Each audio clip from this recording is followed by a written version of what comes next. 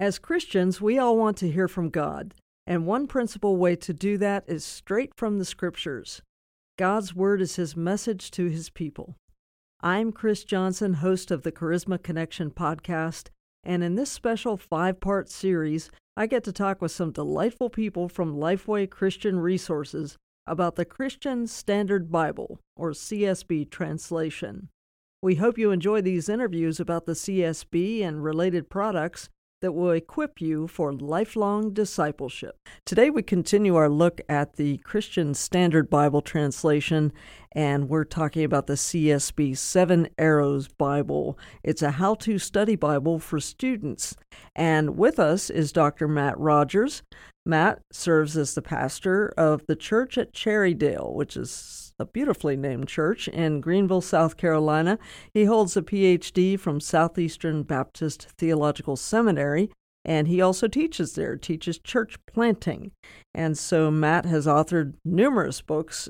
He is the editor of this 7 Arrows Bible, but he's also authored the 7 Arrows book, aiming Bible readers in the right direction. And Matt, I understand you and your wife Sarah have 5 kids. So when do you get your study done? Yeah, that's right. It's a mix of multitasking in my life. So our kids are age from 12 down to, we have a 5-month-old at home. So it's a lot of fun in the Rogers house. And I'm already impressed. Yeah, thanks.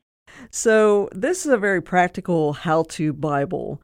Would it be more accurate to call this a study Bible, which you have that in the subtitle, a devotional Bible, or something else?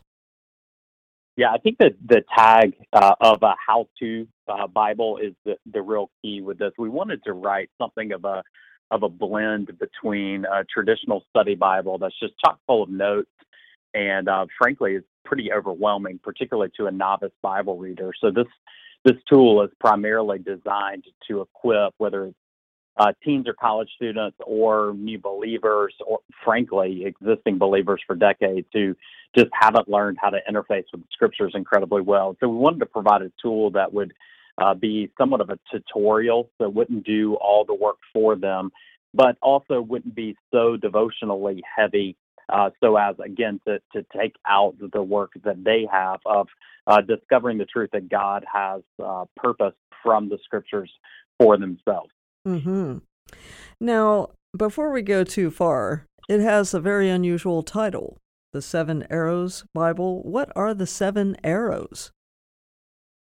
Yeah, so honestly, I think some of the best work in writing is birthed out of local church ministry. It's birthed out of the needs that pastors and ministry leaders see in their context. And so for me, that was this tool. It was never an attempt to write a book or certainly not to write a study Bible, but was an effort to say, I need some help in discipling new believers in the church that I pastored. So right at the very beginning of starting the church, we're 10 years into this church planting endeavor, and we had new believers coming to faith and being baptized, and we would give them a study Bible tool and kind of wish them well, and just increasingly convicted that to take the Great Commission seriously, to teach people to obey all things Christ had commanded, meant that I needed to really walk with them through the journey of growing in their faith and growing to particularly to engage the Scriptures for themselves. And then I needed something that could help other believers in our local church do the same, so as they were taking responsibility for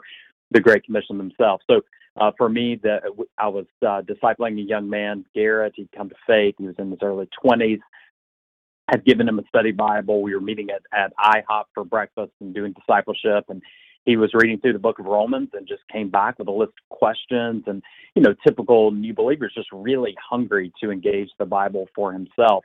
But he was all over the map, and he was asking good questions, but they were very disconnected, and he was confusing himself. And so I remember I walked out into the parking lot after one particular meeting that just it seemed to lack direction, and sat in my truck and was like, how could I help someone else think through an intentional plan for engaging the Bible and reading it well for themselves? And so I had a dinner napkin from IHOP, and I just doodled some arrows that were my frame of reference for engaging a biblical text, and put those in some type of sequential order that made sense to me, that was asking the right questions in the right order. And my hope was to provide somewhat of a sticky tool that would be memorable, so that that a Bible reader, again, wasn't having to start over each time they engaged the Word, but they could really internalize a certain sequence and plan for asking good questions of the biblical text in order to draw out the author's intent and apply it to their lives. So that became the 7 arrows that spurred the book, and blog articles and study Bibles and all sorts of other cool things. Could you tell us what those arrows are specifically? Yeah. Yes. So the first arrow is kind of a circular arrow, spirals in on itself, that asks the question, what does this passage say? The goal there being just to get the Bible reader to kind of close the Bible or look up and summarize the biblical passage in a sentence. Think a tweet or a Facebook post. So just what's the text saying? Retell me the story in a simple sentence. The second arrow is a backward pointing arrow that asks, what did this passage mean to its original audience? And there, what I'm trying to do is get a Bible reader to put themselves in context. What would you have felt? What would you have experienced? What would you have seen if you were kind of living this scene for the first time? Just recognizing that we really want to run after context, driving how we understand a biblical text. And so backward-facing arrow, what did it mean to its original audience? Upward arrow is arrow 3.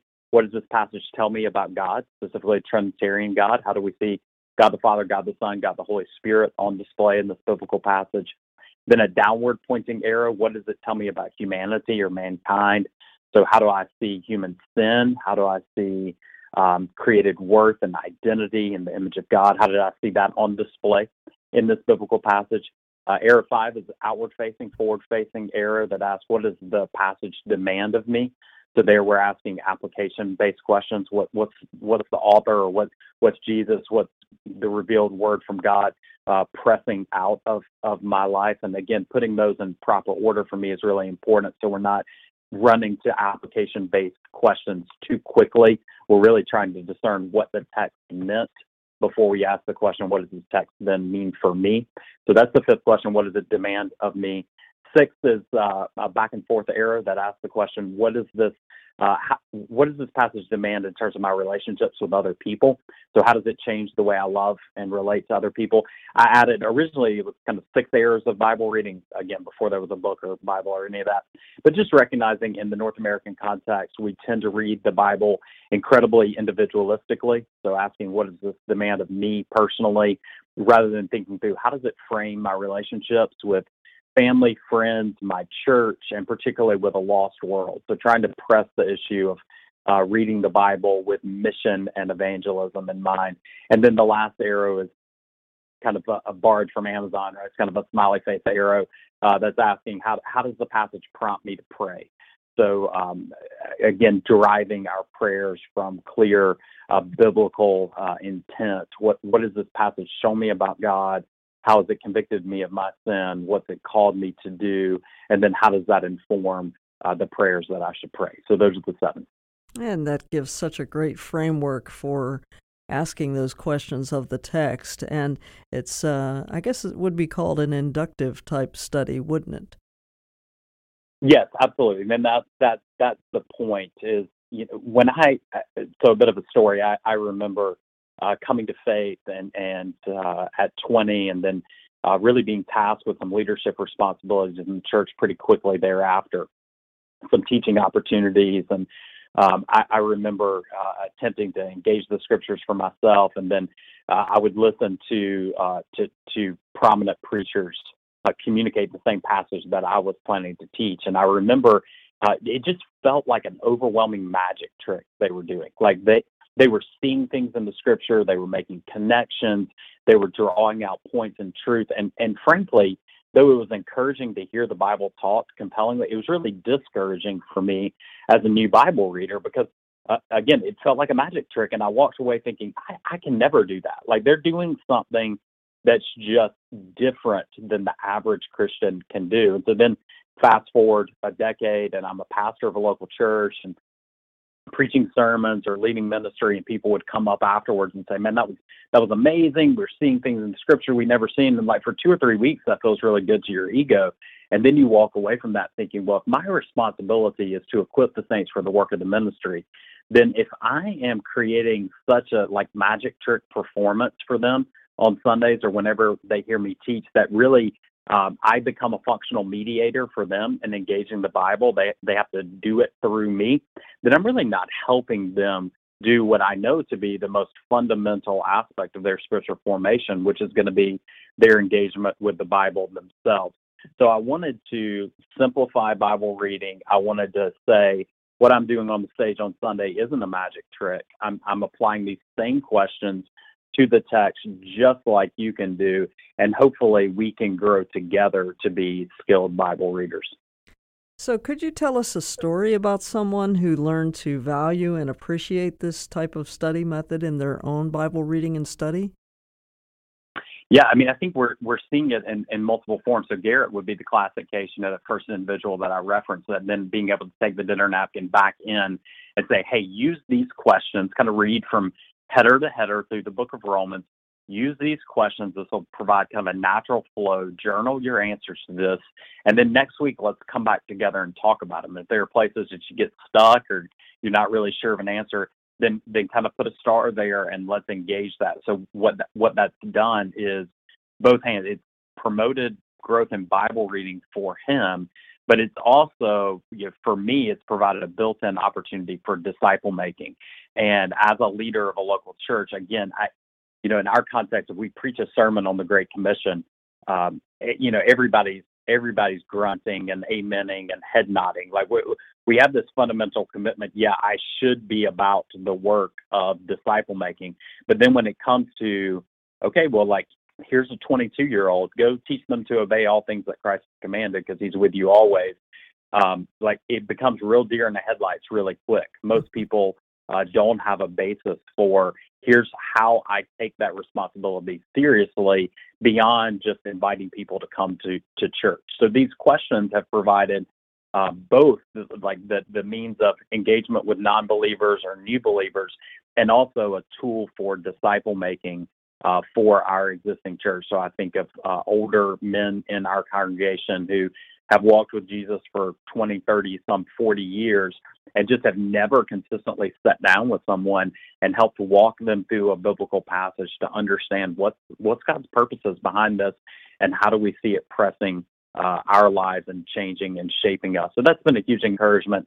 The other thing I think worth mentioning, and why this originally was kind of a tool for teens or college students, as you mentioned at the outset, I'm a parent, and so thinking through my responsibility in my home to disciple my children, that this provides it provides moms and dads a kind of a built-in frame of reference to say, all right, we want to do a little bit more than at the breakfast table, read 3 or 4 Bible verses and kind of send everybody out the door. We want to help our children learn to read the Bible because we recognize that their proximity to the Word of God is going to shape the trajectory of their life. And so I can count just myriads of families in our church who are using it as a disciple-making tool around the breakfast table or the dinner table to say, not only here's the Bible text, but here's how we study it. The last story of a win, and one of the things, if you go to the Seven Arrows Bible website that we built and scroll down to the bottom, there's probably 20 different languages that we built, these simple bookmarks that we use in our place just to give the arrows on something that the church could use, kind of put in their Bible. So again, week in and week out, they're using it. Well, people just started to get emails from missionaries that were using the tool to disciple new believers in all kinds of cool and crazy places. And they were like, hey, can we translate the arrows into this language so we can use the bookmarks? And so seeing the need for kind of cross-culturally, the need for just simple reproducible tools to train people to do the basic fundamentals of the faith has just been a great joy of developing these arrows. Wow. So I'm quite impressed. It gets used as individuals, as families, overseas. Lots of uses for this study method. So, in the Bible itself, do you give some examples for how to use the arrows? Yeah, so the way the Bible is constructed is we took roughly 120 of the most critical, again, that's subjective to a degree, but some of the most critical turning point passages throughout the scripture. So if we think of the Bible as one coherent unit telling the story of God's purpose and plan to save sinners and fix the world through Jesus Christ, where are the major turning points in that story? And so at those junctures, what we do is take all 7 arrows, and I basically just journaled how I would answer those questions at those places. So the Bible's laid out with kind of wide margins and like call-out blocks. So you see to the side, hey, here's Matt's answers, the way he would respond to these arrows at these really critical junctures. So hopefully it's providing an opportunity early on for them to look at the answers, kind of think about the text, and then maybe later, as they're honing that skill a little bit more, to be able to go ahead and journal their own answers and then compare those to the way I would have journaled or engaged in the text that we're considering. Then in another 1,000 to 1,200 places, we simply applied one arrow to a specific biblical text. So how does the passage prompt us to pray? What does this show us about God? What does it tell us about man? And we attempted to do that in diverse places through the scriptures, the kind of the Old Testament pages that are still stuck together from when you originally bought the Bible because they're just hard to read and we don't really know what to do with them. We tried to ask good questions about God and context and help people see their sinfulness demonstrated in the passage. And so we might apply a single arrow to, a passage from Leviticus or Numbers, and allow that to help kind of frame out how they're reading some pretty difficult terrain, hopefully to encourage that you can persevere through the journey of a Bible reading plan. So what that amounts to is roughly every 2 pages or so through the biblical text, there's some use of the arrows.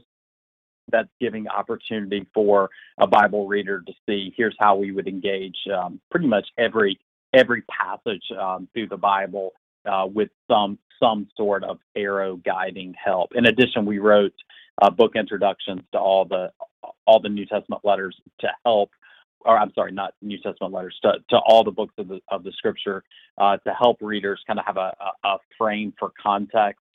Particularly as they're answering arrow number 2. There are also cross-reference notes throughout the Bible that help them answer arrow number 2, so we can begin to train people to read context, to understand when they're approaching a letter like the letter to the church at Rome, what's going on, who's writing it to whom, and begin to isolate them in the context of the letter itself. Well, I suppose you could use this approach with any Bible translation, but here you've chosen the CSB, the Christian Standard Bible. Why is the CSB a good match for this way of studying God's Word? Yeah, I think that's a good question. I've been really impressed by the editorial team with the Christian Standard Bible in their development of a tool that is both accurate to the original biblical text while also readable. And one specific way that the CSB has helped me is that it does a good, effective job of crafting sentence structure such that the subjects and verbs are early in the sentence. They're not buried way deep after a lot of clauses. That the flow of the text is in many ways how I would tell the story or how I would reframe something. And so what I've found is that as people, particularly with that first error, like summarizing the biblical text, the more the biblical text is written, and here I'm not necessarily speaking of vocabulary, but the more the sentence structure feels familiar to people, the more apt they are to be able to end a story or to end like a really difficult pause sentence that's, long run-on construction, to be able to end that and kind of look up and say, all right, so I know who he was talking about. I know what they were doing. I know to whom this is directed. So the sentence structure of the CSB has been incredibly helpful in packaging a tool that, again, is designed to be an engagement point for people. My hope is that people who, first time journeying through the scriptures, people who have kind of been passive receivers in the church for a while, heard other people teach but never interfaced with the Bible themselves, or my 12-year-old daughter who's reading the Bible through for the first time, that she has a tool that's readable for her, and then a helpful kind of how-to method to apply to that that would guide her through the text. And I know you had a partner working with you, Donnie Mathis, on this. What did you contribute, and what did he contribute to this project? Yeah, so Donnie's a friend here in local church ministry. We pastor in the church together. He's also a New Testament professor at an area Christian university at North Greenville University, and his PhD is in New Testament. So Donnie specifically did a good bit of writing in the New Testament section and provided editorial help for a number of other books where he had specific expertise. And again, this tool being birthed out of local church pastoral ministry for the last 6 years, we've both just been laboring together to make disciples in the local church and seeing God bring fruit out of what was some simple arrows, drawn on a dinner napkin, seeing that bear fruit in our disciple-making work. And so both of us just really getting a lot of joy from our local church pastoral ministry. It made sense to combine our various expertise in developing a study Bible tool. Excellent. And I'm so glad that you have this emphasis on disciple-making. I mean, Jesus called us to be disciples, not just Christians, right? Right. Yep. Absolutely. Absolutely. And that conviction really drives the mission that we're attempting to press people to through the ministry of the local church. And again, understanding the task of leaders is to equip them in that venture. For me, these kind of simple, reproducible, sticky tools are just a fundamental baseline, whether it's Bible reading or prayer or evangelism, sharing our faith, or living in community. The North American church really needs these types of simple, reproducible tools that we can kind of put in the tool belt of just the average church member in our congregation and say, now when we exhort you to go make disciples, here's some simple tools that you can take with you on that journey. Excellent. Well, we've been speaking today about the CSB 7 Arrows Bible, the how-to study Bible for students. And I think we could say it's not just for students in high school or elementary school, but it's for students of the Word as well. Wouldn't you agree, Dr. Rogers? Yeah, absolutely. I think that's a great way to frame it. Okay. Well, thank you so much for joining us today and explaining this great new Bible, this study method. Dr. Matt Rogers, we appreciate your heart, as I said, for disciple making, and also just for sharing both the depth and the simplicity of Bible study. We all can do it, can't we? Yeah, absolutely. So give us that website. 7arrowsbible.com. Thank you for joining us today, Dr. Matt Rogers. We certainly appreciate having you on the Charisma Connection podcast.